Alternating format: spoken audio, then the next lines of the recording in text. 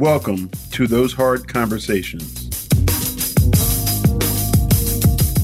a platform dedicated to discussing solutions to the issues facing our most vulnerable and marginalized communities.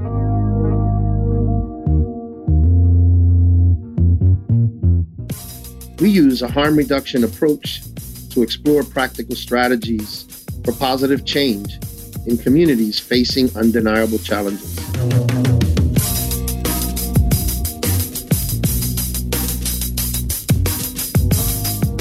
Hello, everyone, and welcome to Those Hard Conversations. I'm Elvis Rosado. I'm Clayton Rulli. And we have a nice conversation for you today. We'll be talking about marijuana and some of the issues with legalization that have come up and the pros and cons and just some of the stuff that we've learned in recently about what's happening with the whole situation. So it's a hazy subject. It's a what? It's a hazy subject. Yes, sir. Yeah. So, I mean, we know that this has been going on for a while and even though that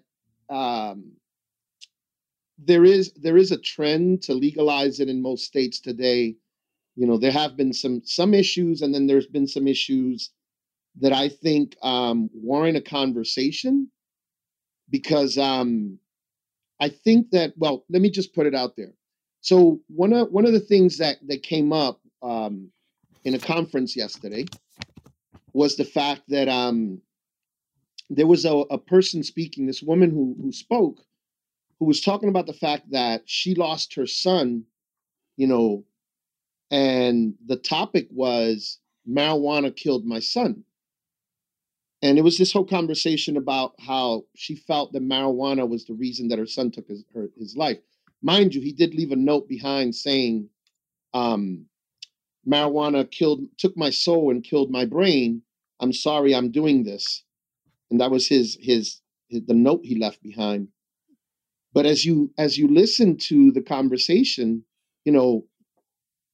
he had been hospitalized 5 times in mental hospitals. He had been in Iraq during the war.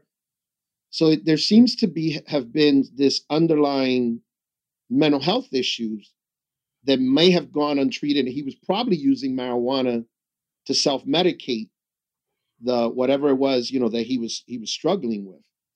And then they proceeded to talk about, there's 35 families who have come together to form this group.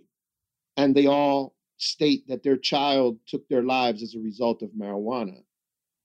And I have a big problem with that.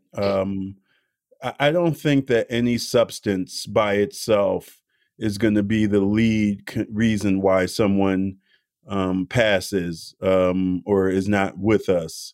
I think there's underlying causes. And like we've said on previous episodes, I think the drug use or the risky behaviors are more of a symptom than the problem itself. But you can continue. Yeah, no, but I agree with you. I mean, I found it kind of concerning because, of how many people were claiming that marijuana was responsible for that person taking their life. Now, I also wonder, I also had to wonder, was it easier or is it easier for somebody to say marijuana is the reason that my son, took their life or died, or my child, as opposed to saying my child had a mental health issue that went untreated, and as a result of that, because I think it's harder for people. It's just like even when we talked about overdoses in the past, I remember doing a session some years ago, and when I asked how many of the individuals who have died of overdose, did they know what was in their system? And they said no, because the families had reached out to the coroner's office or the doctors and asked them not to put overdose as the cause of death, because it would impact them negatively, and also it would affect their ability to get insurance claim. The life insurance. Right. So it was something that it was easier for the family to cope with than to have that what they would consider a smear on that person's life as being, that they were using drugs and they were quote unquote an addict when they passed, and it just has this negative, thing to it. But in this case, I think having saying something was mentally wrong with my child or with my loved one is harder for them than to say they got hooked on marijuana, because they're calling it CUD, cannabis use disorder. You Okay. know, and Yeah. that's the go ahead. Yeah, I feel like, marijuana is one of the few drugs that probably has less stigma than mental health does. And mental health has a heavy burden of stigma that comes attached with it. But marijuana, especially as we have moved more to a legalization model, is probably right alongside alcohol and alcoholism as Yeah, far as being less stigmatized um, than mental health.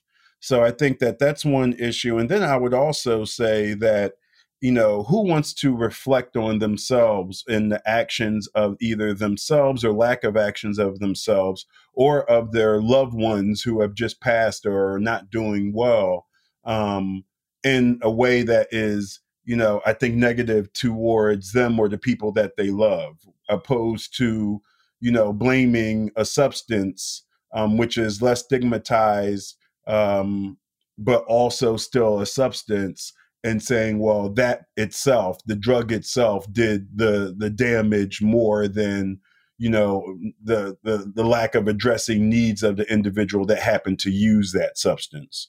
If you understand what I'm saying. So I think yes. it's a unique situation right now, and I'm sure as we move further and further into the different uses and legalization in many more states, or just the proliferation of the legalization in the states that it's currently in, I think we will see more concerns and more blaming of the substance, in ways that we see with other drugs. Because that's just how it goes, because we have a major issue, as we've talked about and we'll talk about on THC, around like blaming symptoms of problems and not the problems themselves, and mental health and poverty and everything that can be social determinants, definitely doesn't typically come up to the forefront. It comes into like everything is personal choice. Everything is around what this thing does to you, not what you can do with it. Yeah, it's a challenge. And I mean, excuse me. I I also think that, like everything else, I mean, you mentioned alcohol. You have people who socially drink and they're fine, and you have some people who unfortunately drink and it destroys their lives because that becomes their main to do. And like, I always say there's nothing wrong with you having a drink if you're socializing. There is something wrong with you having a drink if you're depressed and you want to feel better, because what you're doing is using the alcohol as a to feel better. But even with this, I mean, I do believe that some people can go a little overboard and it becomes their primary thing to do all day long, and that's all they want to do. But that's the case with food, that's the case with sex, that's Anything. the case with gambling. Yeah, So anything. it's just, but it's not the marijuana itself, it's something within the person, an addictive personality or disorder, something else that's going on that causes that person to just want to do this. I mean, some people do it with video games. That's all they want to do is play video games all day long. Right. You I know? mean, I would say use the drug, don't let the drug use you. Yeah, And find a balance between using and being used. If it's robbing you of your livelihood, if it's robbing you of your ability to make thoughtful decisions, if it's robbing you of your relationships, if it's robbing you financially, and time wise, it's something that you need to get in check. And I know with certain drugs, it's seems like it's easier than other drugs. And, I think there's obviously a physiological, principle to that notion. Um, but I don't think that you can remove also just like your mental approach to using the substance as well. And so it's one of those things where I think, initially with most folks, especially with marijuana, you do want to try and do almost everything that have done, I would say, in abstinence all of a sudden now under the influence of marijuana. It's one of the most popular like teenage drugs, and that can typically continues throughout a good amount of people's lives because of that.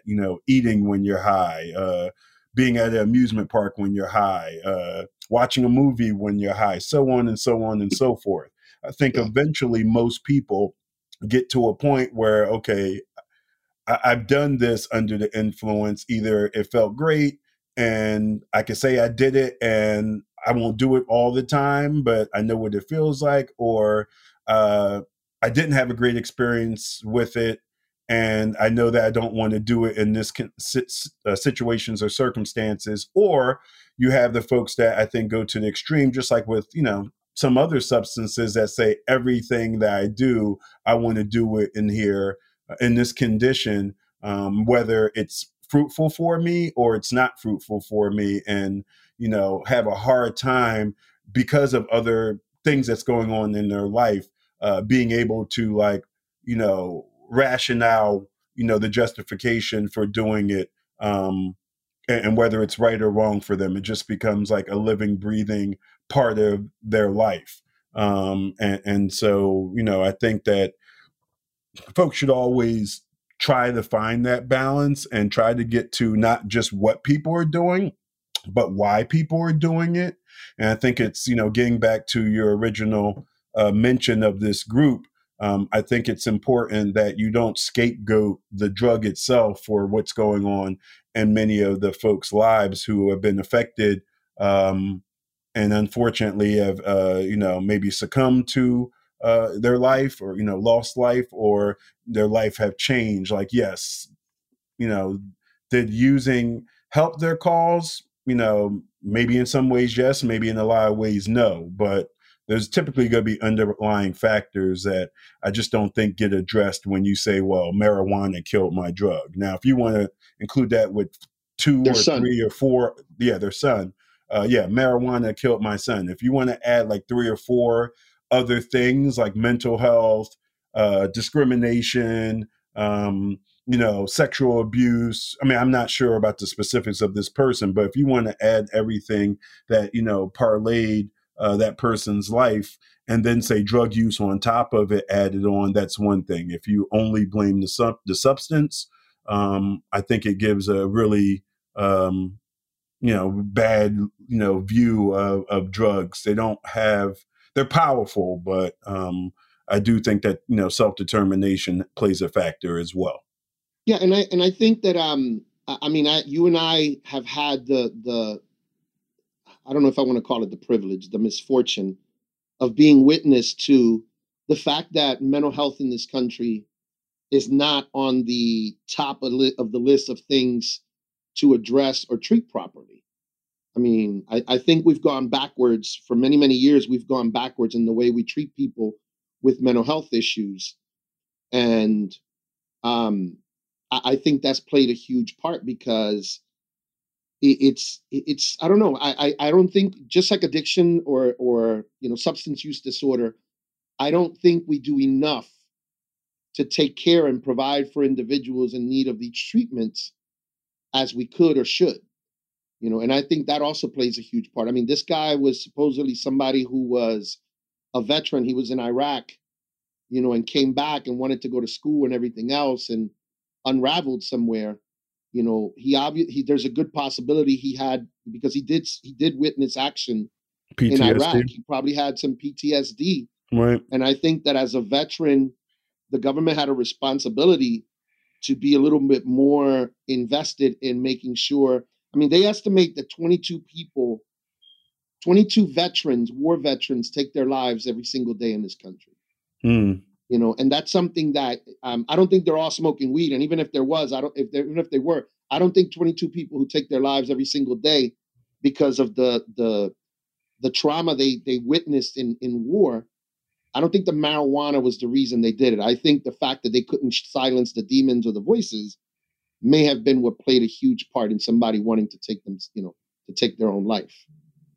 So yeah, it's always interesting because there is self-determination and self-empowerment. I mean, I definitely, and I know you have, we've seen people that didn't have the access to resources or didn't have the connections, or didn't know that they were available, and that's like troubling to see. And then we also see folks who do have the access, but maybe the access doesn't come in the shape, form, or fashion that they want, and so they don't access the services as well.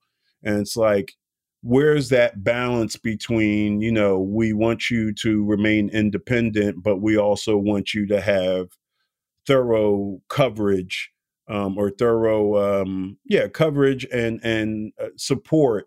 Do you require people who come back from war sites to do a battery of testing and regular check-ins, for, I guess, benefit verification? Or how do you tie in um, the need to be supportive or the want to be supportive for folks with some folks who feel like, and I would say rightfully so, I'm a free person, and if I don't want to check in for that, I don't. But then later on you hear that they're a veteran and that they didn't check in, and now it's like, blame the veteran administration, for instance. I mean, and that's just one small circumstance. I'm just saying, there's always a point and counterpoint to the responsibility of the individual, and responsibility of like their families, and then also a larger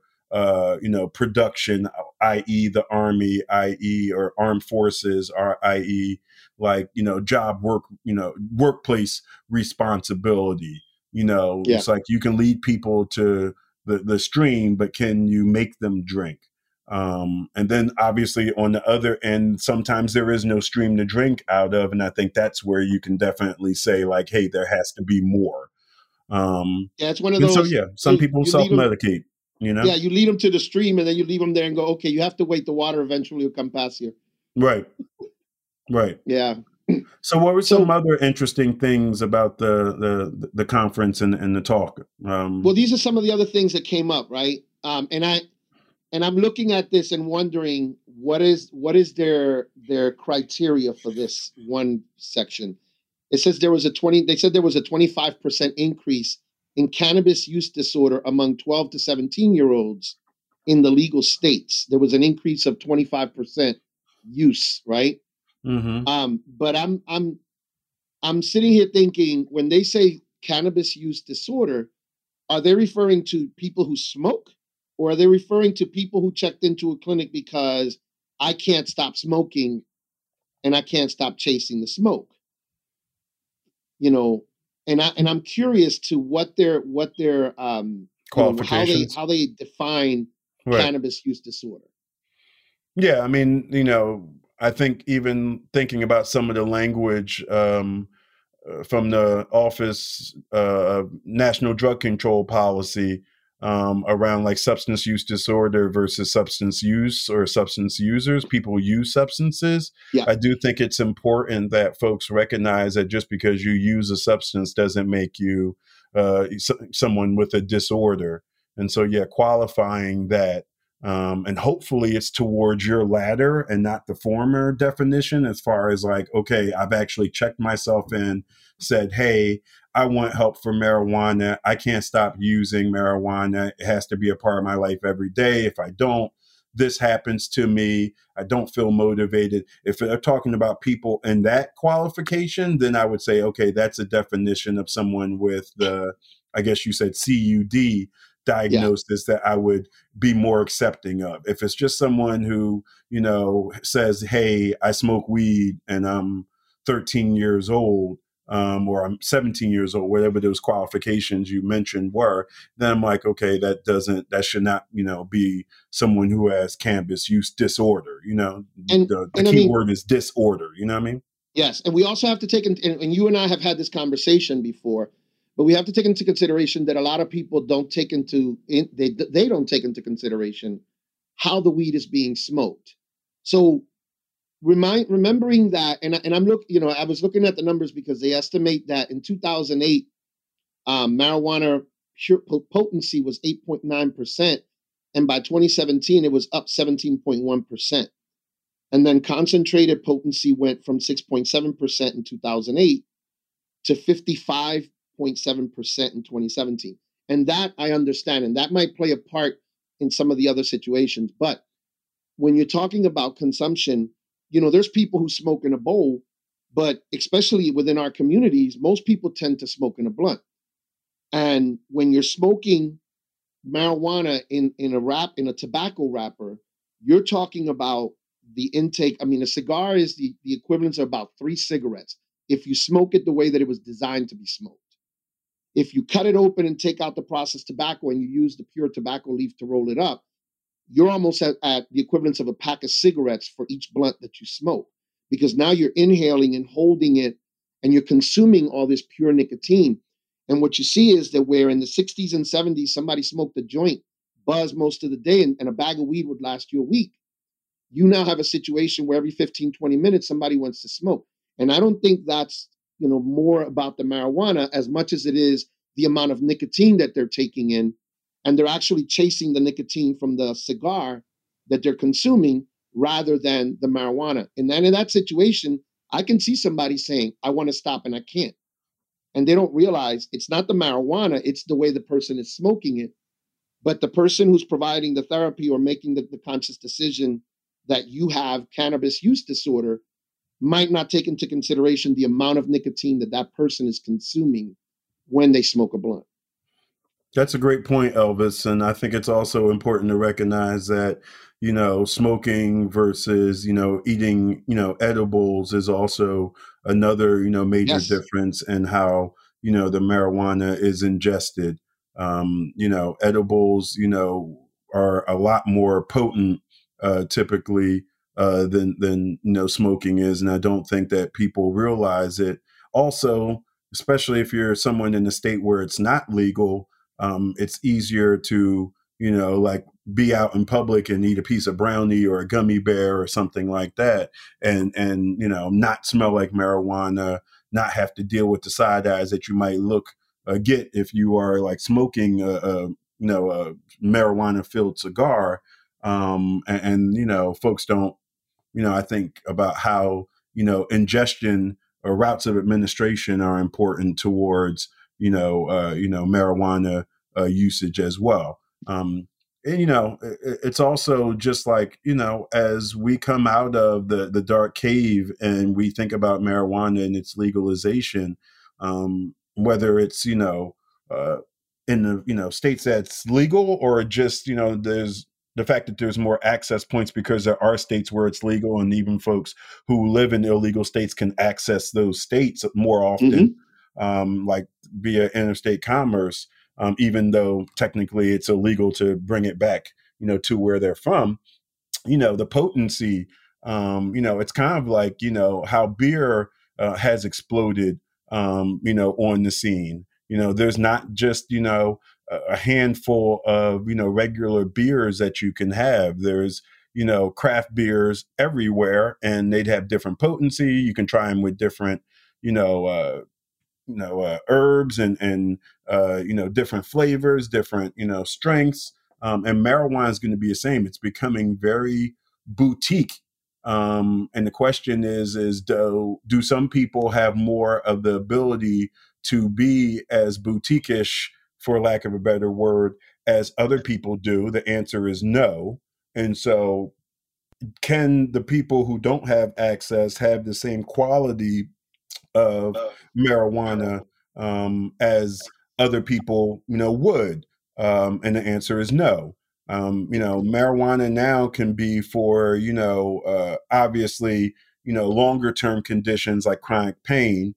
Someone who has cancer, someone who has broken bones. I mean, I think in many ways it could replace, whether it's long term treatment or short term treatment, the opiate as far as pain goes but it could also be for things like, mental reflection and wellness. It can be around sleeping. It can be around energy. There are different strains that do different things, which I think leads to a bigger point, which is like, are we doing justice by, legalizing it in some states versus other states as opposed to a national policy? And also, how does that tie into overall legalization of drugs, at least to the point where we don't have folks doing synthetic drugs like the K2s of the world, which we know has the potential to have more additives, including the big boy, which is fentanyl right now, because Yep. of the illegalization continuancy of marijuana in some places. So it's like, definitely, a big picture, that, needs to be addressed more often, because like most things, it tends to be more Black and brown and impoverished people and gender minorities that suffer from a lack of consistency with policies. It doesn't mean that, those groups are the end all be all of it. But they definitely tend to, suffer more than others do. Yeah, I'm gonna touch on that in a little bit. I'm gonna have a conversation with you about that in a minute. But I wanted to give you some other stats that they had put out. I mean, Colorado, since their legalization, um, car fatalities, driver fatalities have gone up about. They've had like looks like 200 cases in 2017, about 300 cases in 2018, where it used to be in 2008 they had a lot of accidents where the person had marijuana in their system when they were tested, but they survived. And then after the legalization from 2013 through 2018, the amount of people who died in car crashes who had marijuana in their systems had gone up dramatically. And then Colorado reported a 101% increase in marijuana hospitalizations since the legalization. Alaska had reported a 45% increase. And then it's kind of interesting because, for instance, Oregon, they have 82 stores that sell marijuana, but they only have one person, one compliance officer to monitor 83 stores, 83 businesses. So, they talk about the fact that some people are moving, using the marijuana differently, and it's like you said, it's going to other states and it's being sold on the black market and whatnot. But you got one person monitoring these stores, and then it's I find it interesting, right? You mentioned black and brown communities, and this is one of the things that I learned yesterday. So Philip Morris, among other tobacco companies, so is Juul, the ones that make the vapes. They have actually invested billions of dollars into the marijuana industry. And what they're trying to do is move in and take over the selling of the marijuana and get away from the cigarettes, and they've literally have monopolized the business to an extent. And I found it interesting because they were talking about the fact that, for instance, we want to make marijuana legal in Pennsylvania. The politicians get together and they have these conversations and they decide they're going to pass legislation. What some of these states did where they legalized was it was agreed upon, we're going to make it legal, but they implemented a policy of prohibition in suburban areas.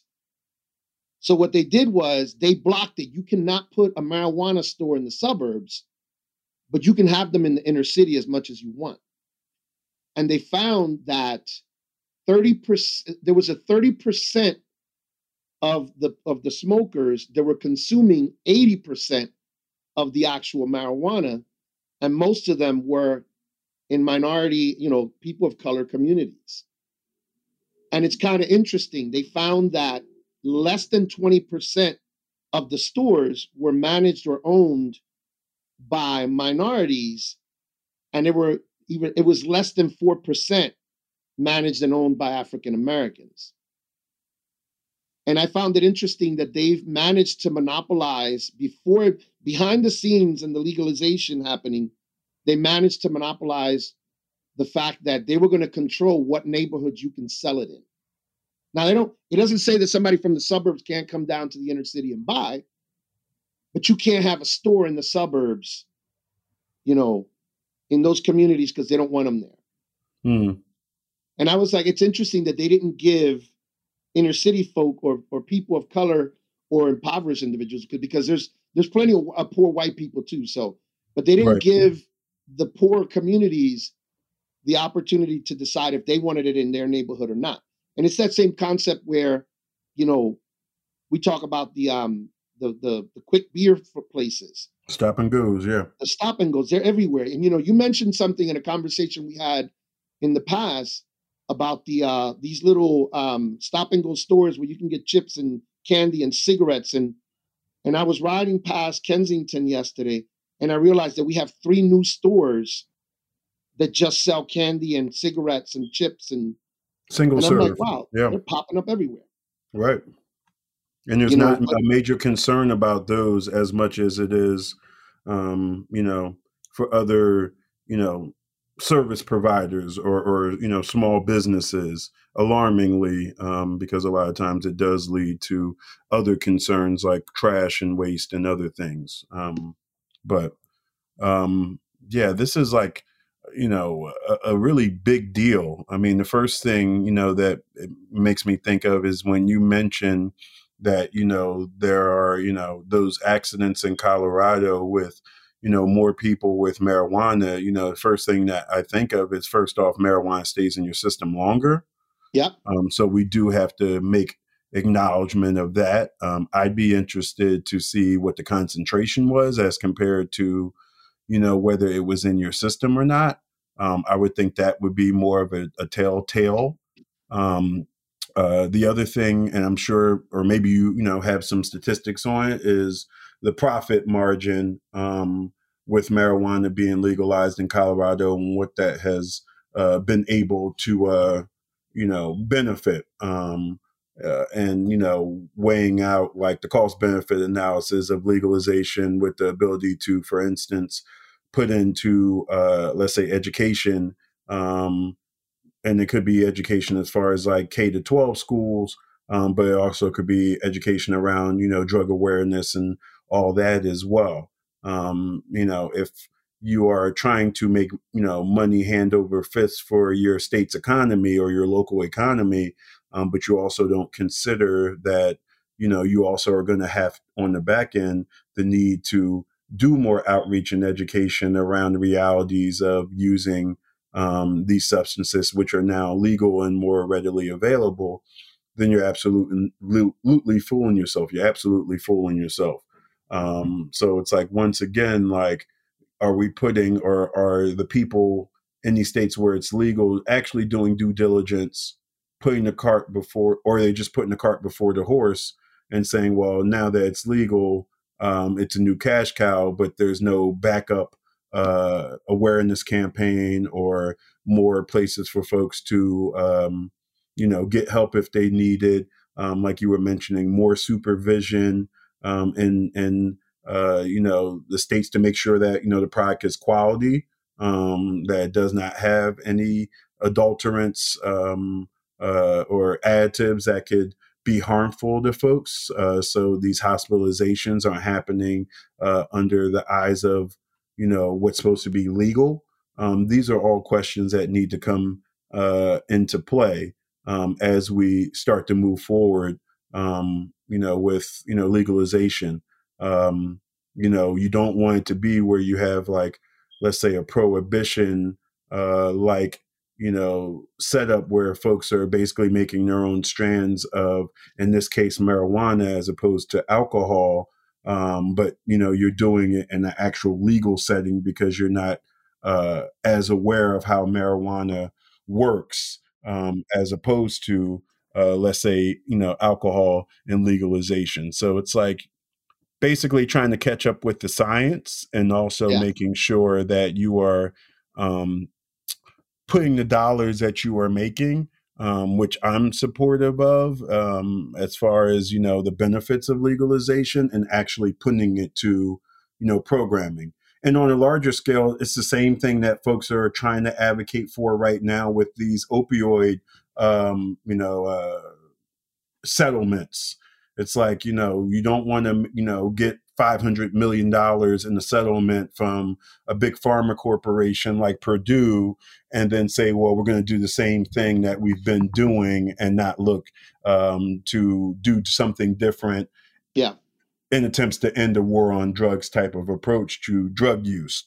So that's where a lot of advocacy before like the money hits the ground is coming out. Like more policing is not gonna, help, with this. Like, getting more community engagement in different organizations and better campaigns and more harm reduction approach is something that a lot of folks are advocating for with money like this. And, I would say damn right to that.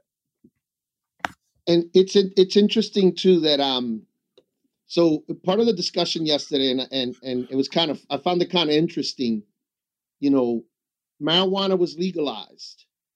You can buy it at the shop, but certain people who had shops were also trying to farm their own marijuana, so they wouldn't have to pay the prices they were paying to get it. And that's actually frowned upon. They actually will shut you down if they find out you're trying to cultivate your own and grow your own marijuana. So I found it interesting that once again, it's, I understand that they want to control it, and because they were saying they want to monitor and make sure that people are not using harmful pesticides and all this other stuff. But you also have where what's happening is it's becoming this regulated where Big Brother or Big Tobacco in this case, because like I said, Philip Morris is one of the ones that's involved. They created a separate organization that's not called Philip Morris, so that people, people won't realize that it's them. But when you start to check, like they were saying yesterday, they have their hands in there up to their elbows already, and they're making huge profits from it. But I find it interesting that in the same conversation where they're talking about the legalization of marijuana and everything else, they also present it where in 2019, the DEA confiscated 3,232,722 outdoor marijuana plants. They confiscated or eradicated, they're using the word eradicated, 770,472 plants indoors. And they took greater than $29 million in assets from those people for growing marijuana. And I find it interesting that, they arrested 4,718 people and confiscated 3,210 weapons. But I find it interesting that in the same conversations where we're looking to legalize marijuana and big industry is going to run it, they're also arresting and penalizing people for growing their own. Now, Colorado used to allow you to, I think it was 20 something plants you were allowed to have for your self use. Now they took it down to 12. You can't have more than 12 plants for your own consumption. And I think this is them realizing, wait, if we're going to let people grow their own marijuana and we're selling it, it's going to cut into our business, because if you can grow your own, why would you want to pay for it? And it's in the end, it's going to be just like anything else where we'll sell it to you, but you're not allowed to grow your own. Yeah. And I think the unintended consequences, yes, you can, sell, and obviously on the ground level purchase marijuana, but what does it do to the economy on the ground as far as the dealing goes? Some people, especially in communities that have been ravaged by drug dealing, I think would be very happy to not see drug dealers. But if we don't provide the resources and the educational opportunities and the job opportunities for folks who have been left in the cold, to actually turn, what was in many ways, a time to hustle into a time to be productive in other ways legally, um, what do those people now start to do? Um, that I think that's like the interesting thing. So it comes back around to, like I said before, like, you know, the drugs and the drug using and the drug dealing being more of a symptom of a larger problem, which is, you know, many things. But, you know, if we speak about what, you know, I think me and you see, especially in Kensington, but in other places around the city and obviously the state, the country, and the world, a lot of times poverty, mental health, abuse, in many shape, forms, and fashion. What are we doing to empower people, you know, to have means to be successful, besides, you know, doing the side hustle, the under the table stuff, the full time hustle, especially as we get to more uh, avenues of legalization that take away from that, you know, that opportunity for the hustle. Um, Yep. that will be interesting, especially as we, you know, see hopefully some more flowing of money coming into communities, whether it's through this administration and our attempts to, you know, I think get back to some prosperity after this COVID-19 pandemic. And then also funds that's coming in from settlements with big pharma. Like, how do we not just make it about the prevention side of things on the drug side of things, but also be proactive to ensure that we have systems in place long term that can withstand a, a health crisis, an economic crisis, and some of those unthought of um, major concerns that we've seen, especially in the last year. And for the people who are hurt the hardest because they've already been living in poverty, even if they were working a full time job or a part time job or not using drugs or not homeless, you know, how do we protect them better? And then how do we protect those folks who are homeless, are using drugs, aren't working, do have disabilities, do have mental health issues? How do we, you know, kind of wrap them up, and not in an enabling way, but in an empowering way, where there are many options and choices for folks and many ways to be successful, which will not only benefit them but benefit the communities that they live in and around, and therefore all of us as human beings. um, all those are, I think, those hard conversations that, you know, need to happen, and yet sometimes it seems like, as we always say, it makes too much sense for them to happen, because why hasn't it happened in full fledged yet? Yeah. I mean, so Colorado apparently since the onset of their legalization had already acquired $1 billion in taxes and tax revenue.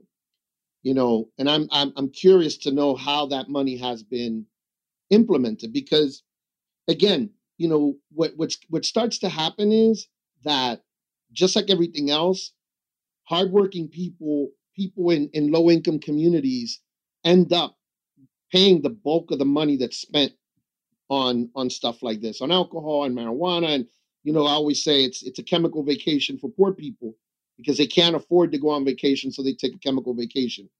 But you know, it's just interesting. They One of the other things that talked about, which kind of hit home, because again, we've had this conversation before, but they were saying, you know, there's a lot of people who, because marijuana was legalized, believe that now it's okay for me to go smoke. But what they don't realize is your employer doesn't accept it.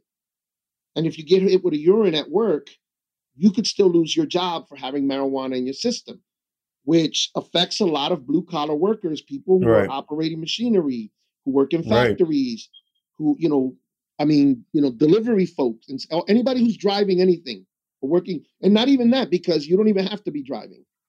If your boss, if your company has a policy of no drugs and they still consider marijuana a drug, you possibly can still lose your job. And the sad part is you know, you can go out Friday night and get plastered drunk and still go to work on Monday and you be okay. You smoke weed on a Friday night, and next week they hit you with a urine, you're still going to lose your job because it's still in your system, even though you smoked it a week ago. Yeah, so And so, this is like the long ranging effects where you actually have to have the legalization be followed by policies in the workplace that give, like I said earlier, that benefit to percentage where they could determine, okay, this person has, this much percent of marijuana in their system, but we have a scale that says, okay, basically that is this equivalent of the amount of marijuana, compared to if they, like, let's say, use this morning compared to they used last week or they used over the weekend. There needs to be, people who are very informed around that for the workplace, because, yeah, you're right. If it's legal and people have access to it, it doesn't mean that there aren't company standards around having it in the system. But unlike alcohol, it doesn't just waste away, within, 12 to 24 hours or 24 to 36 hours. It stays in your system for, in a lot of cases, at least a couple of weeks to a month. yeah, And it'll be, I think, up to, major HR departments and legal outfitting in businesses and companies to, like, take in consideration, all of that and beyond to, ensure that, uh, their bases are covered. Um, because, although it could be beneficial for the company, they could definitely lose a lot of talented people if they just wanted to base, like, you know, keeping someone employed on whether someone had marijuana on its own without considering the let's say the THC or the cannabis concentration to figure out, like, how long it was since the person last smoked. I mean, there's obviously some things that you don't want to do, like you said, working in heavy machinery. You do require a person to be on point. You don't say, like, you can come to work drunk in most job placements, but the difference is, like, how can I, hold someone accountable? In the case of marijuana, just saying it's in your system so you lose your job. Not only is it bad for the individual and the people around the individual who are working, because now they have to fill the slack, but I'm sure in the Colorados and other states where it's been legal, whether that's, brand new legal or legal for a while, it's going to lead to HR having to do a whole lot more work to bring in people consistently, just based on it being in your system as compared to the concentration in your system. yeah, and it's just it makes me think because, like, for instance, one of the other things that came up was, and I'm being cynical at this point, you know, the the the mellowing of uh, poor communities and kind of putting people to sleep and making sure they have access to the weed and they're mellow, and losing other rights, because you could lose your job, and also in some cases, when in all cases, if you have a license to carry, for instance, a firearm, and you decide that you want to get a card to be able to purchase marijuana, you have to give up your license to carry and give up your gun. Which I find interesting. And it's like, okay, that's one way of disarming a community and disarming a people, but I also find it interesting that you can you don't have to give up your driver's license, which is a deadlier weapon if you're under the influence, your car, than a gun would be. But you don't have to give up your driver's license. You have to agree that you're not going to drive while under the influence, but you have to give up your gun. And I find that kind of interesting that they went there, you know? And I wonder what other little trinkets are hidden within these policies that we have not learned about, that'll later come out and be like, wait, so all these other things were put into there that nobody knew about because everybody was focused on the fact that we can now smoke weed because it's legal. Yeah, I mean, I think, the devil's in the details always. Mm-hmm. Um, one thing that, I'll say is, why does it take, you being caught with marijuana or getting into a bad position around marijuana to, talk about some sort of, gun legislation or gun, takeaway. Hmm. When in most states' cases, because we've clearly seen, outside of this particular topic, many incidents, around gun violence. You know, it's much easier to get a gun than it probably is to get a license to use marijuana, at least on the medical side of things, Yeah. one day we'll, I think, share a list, that, I think me and you came up with in Yeah. another setting around how easy it is to get a gun in comparison with, other things that you have to really, hustle to get. But why do they like loop into this language that, oh, because you have, marijuana incident, that could be charged as a crime, you're going to get your gun taken away. But there's no like initial upfront assessment, or at least not, to where I think most people in this country feel like there's not enough background checking happening to ensure that in general, if you want to possess, a firearm, especially, particular types of firearms, that you aren't vetted on a much more restricted process, like not trying to like go against the Second Amendment for Second Amendment purposes, but actually just to say like, hey, we recognize that unfortunately, we've seen a lot of people die because of a lack of accountability for folks who have guns. So if that means that we have to like, be a drill sergeant around this for the safety of folks on a larger scale, this is what we have to do. Like, don't bring up, the world regulated, militia talk around the safety of the overall people. Yeah. Um, you know, But it's think a big about that. deal. Think about it for a second. If you want to smoke marijuana and you have a license to carry, you have to give up your firearm.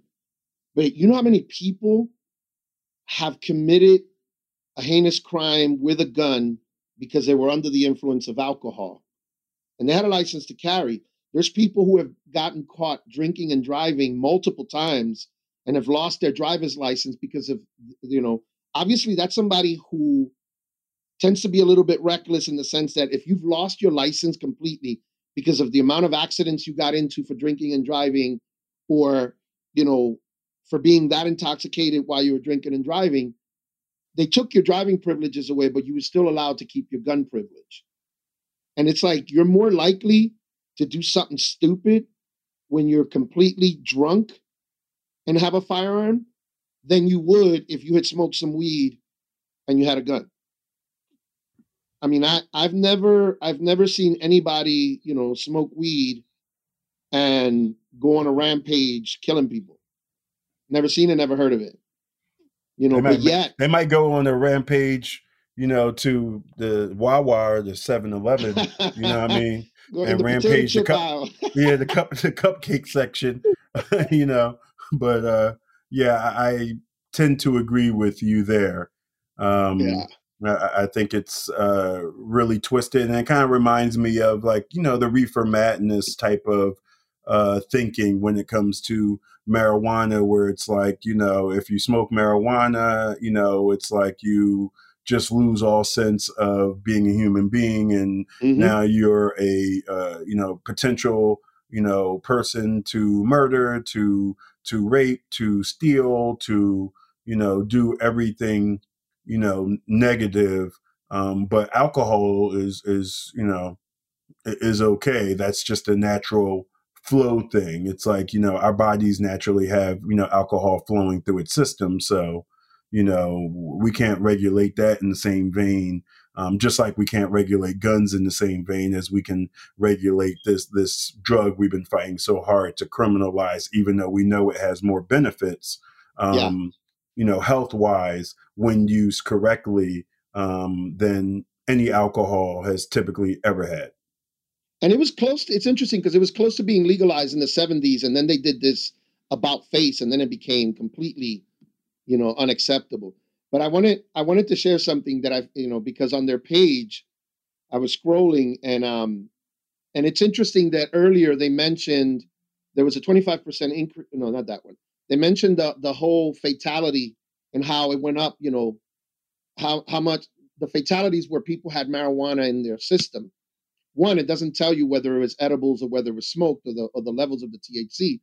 But then later on, there's a little box that just happens to mention, for instance, in Colorado, 45% of drivers who tested positive for marijuana also had a blood alcohol level of 0.8 or higher.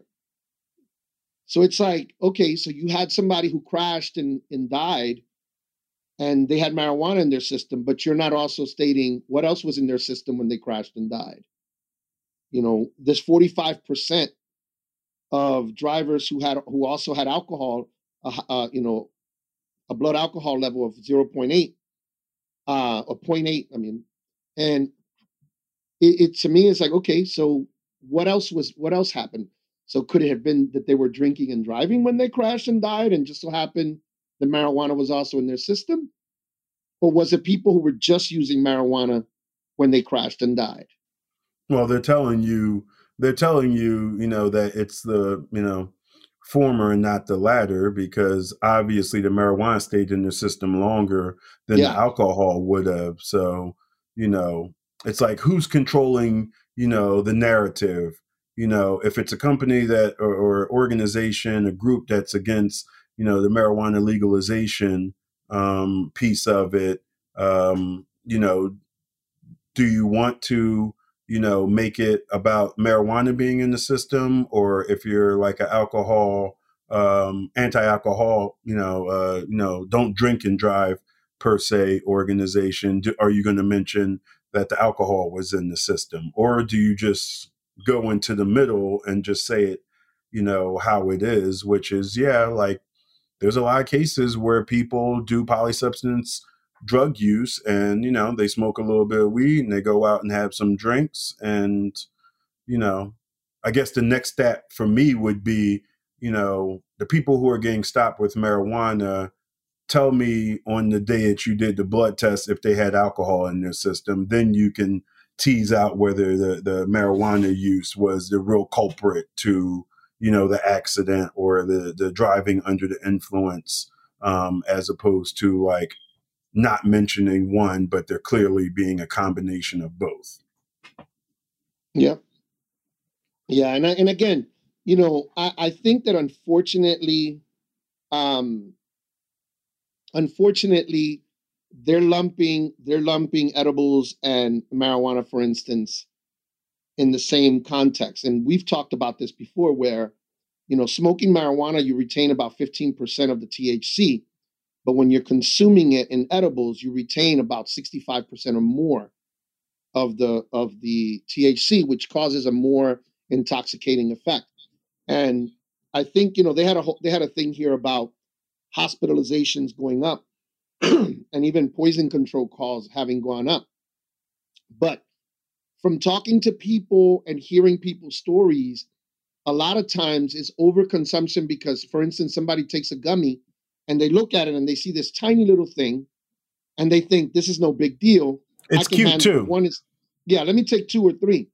And now all of a sudden they're twisted and have no idea what happened because they weren't expecting that reaction. You're talking about they're making candies, they're making lollipops, they're making drinks.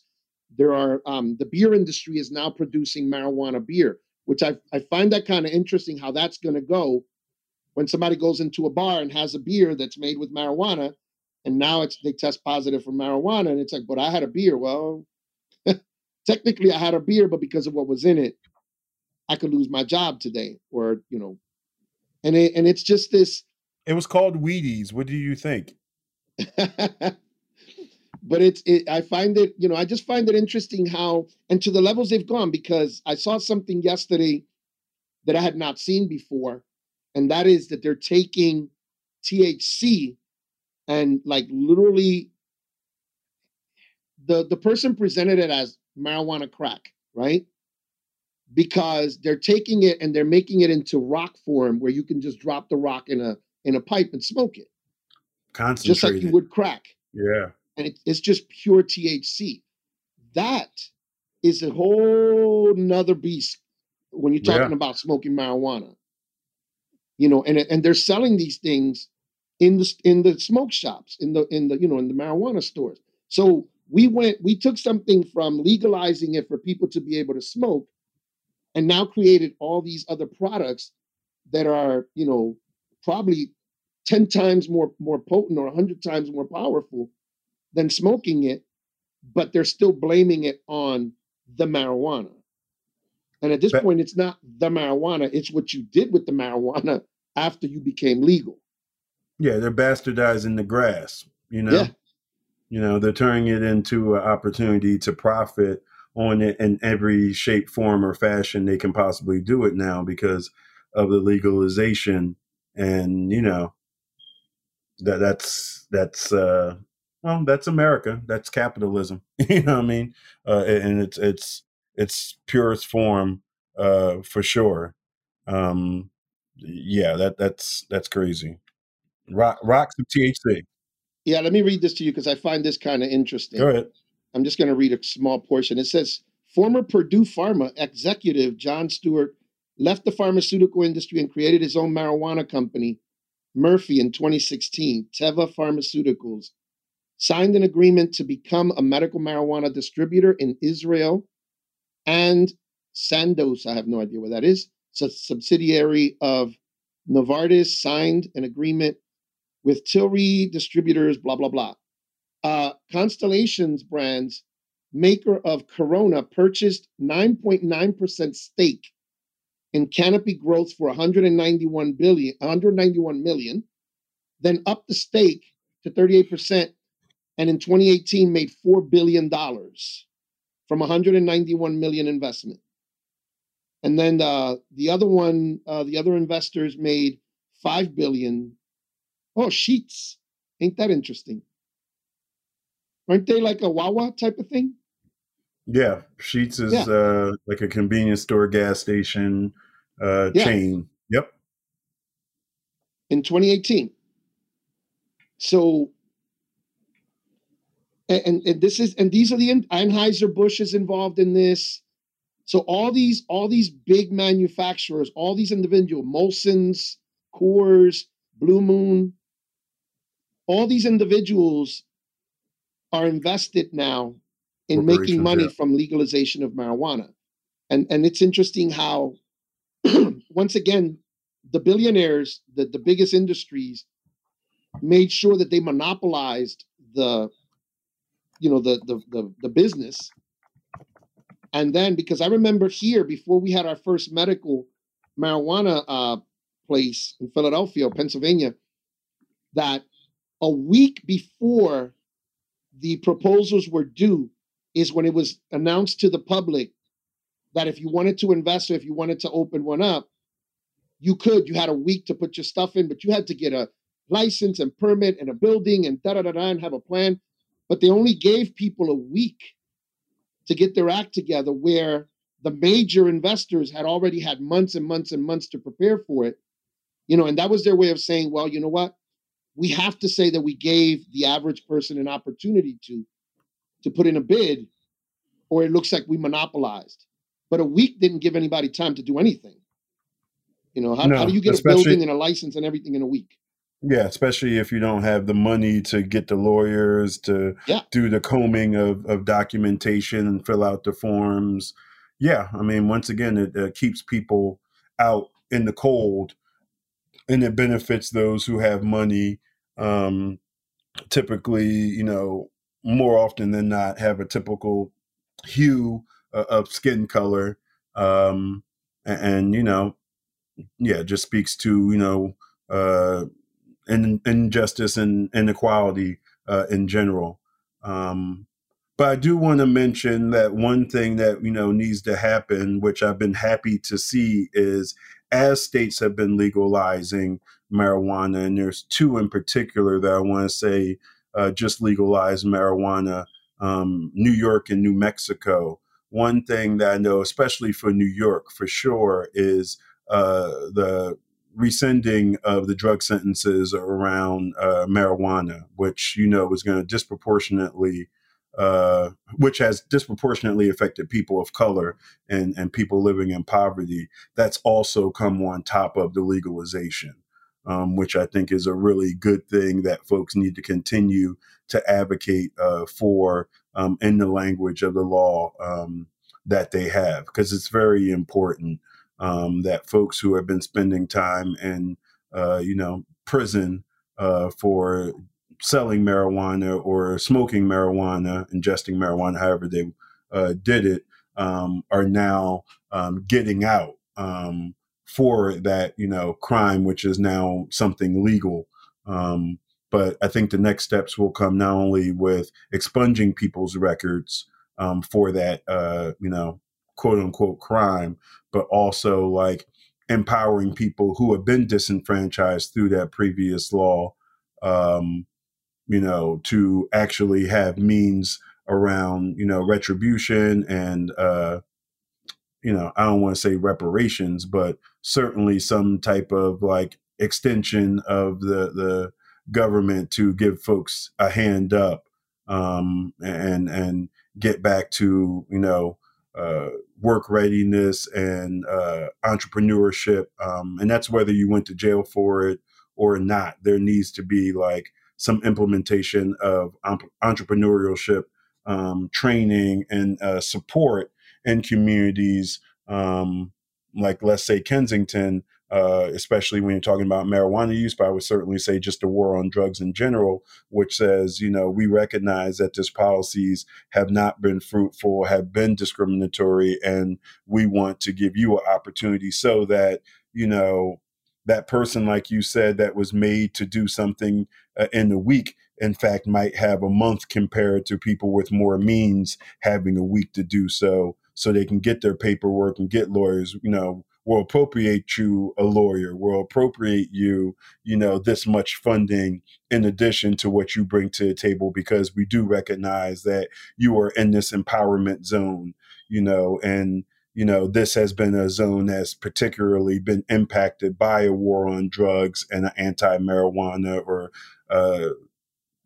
approach to, drugs in general. So I think that's like something we also should be, thinking about as, hopefully, more places, work to, not only, decriminalize certain amounts, but legalize the use. Yeah. My thing is always like, if you could tell me that, all drugs are bad and that nothing is legal, it would be one thing.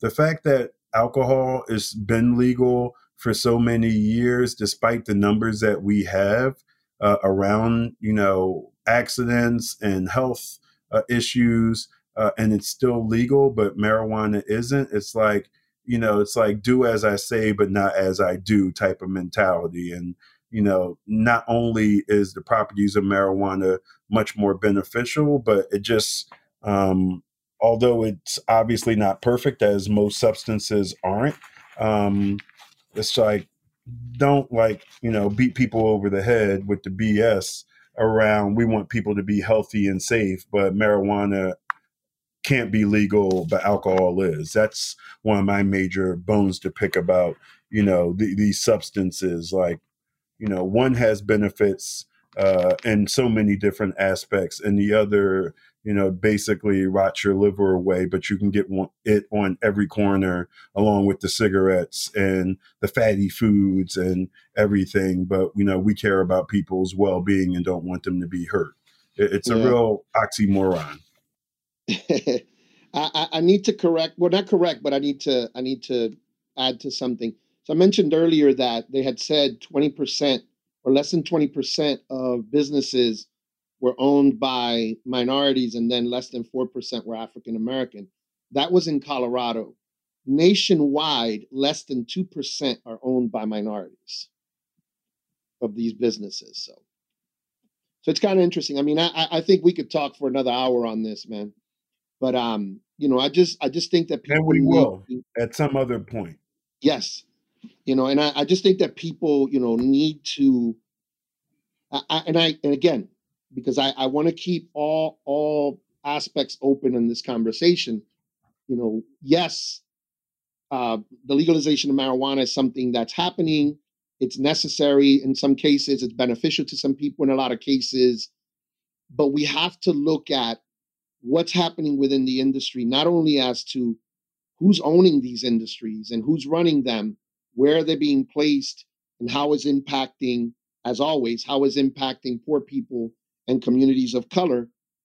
And just people just need to be mindful and educate themselves and make sure that they have a clear understanding of what impacts this has on our society as a whole.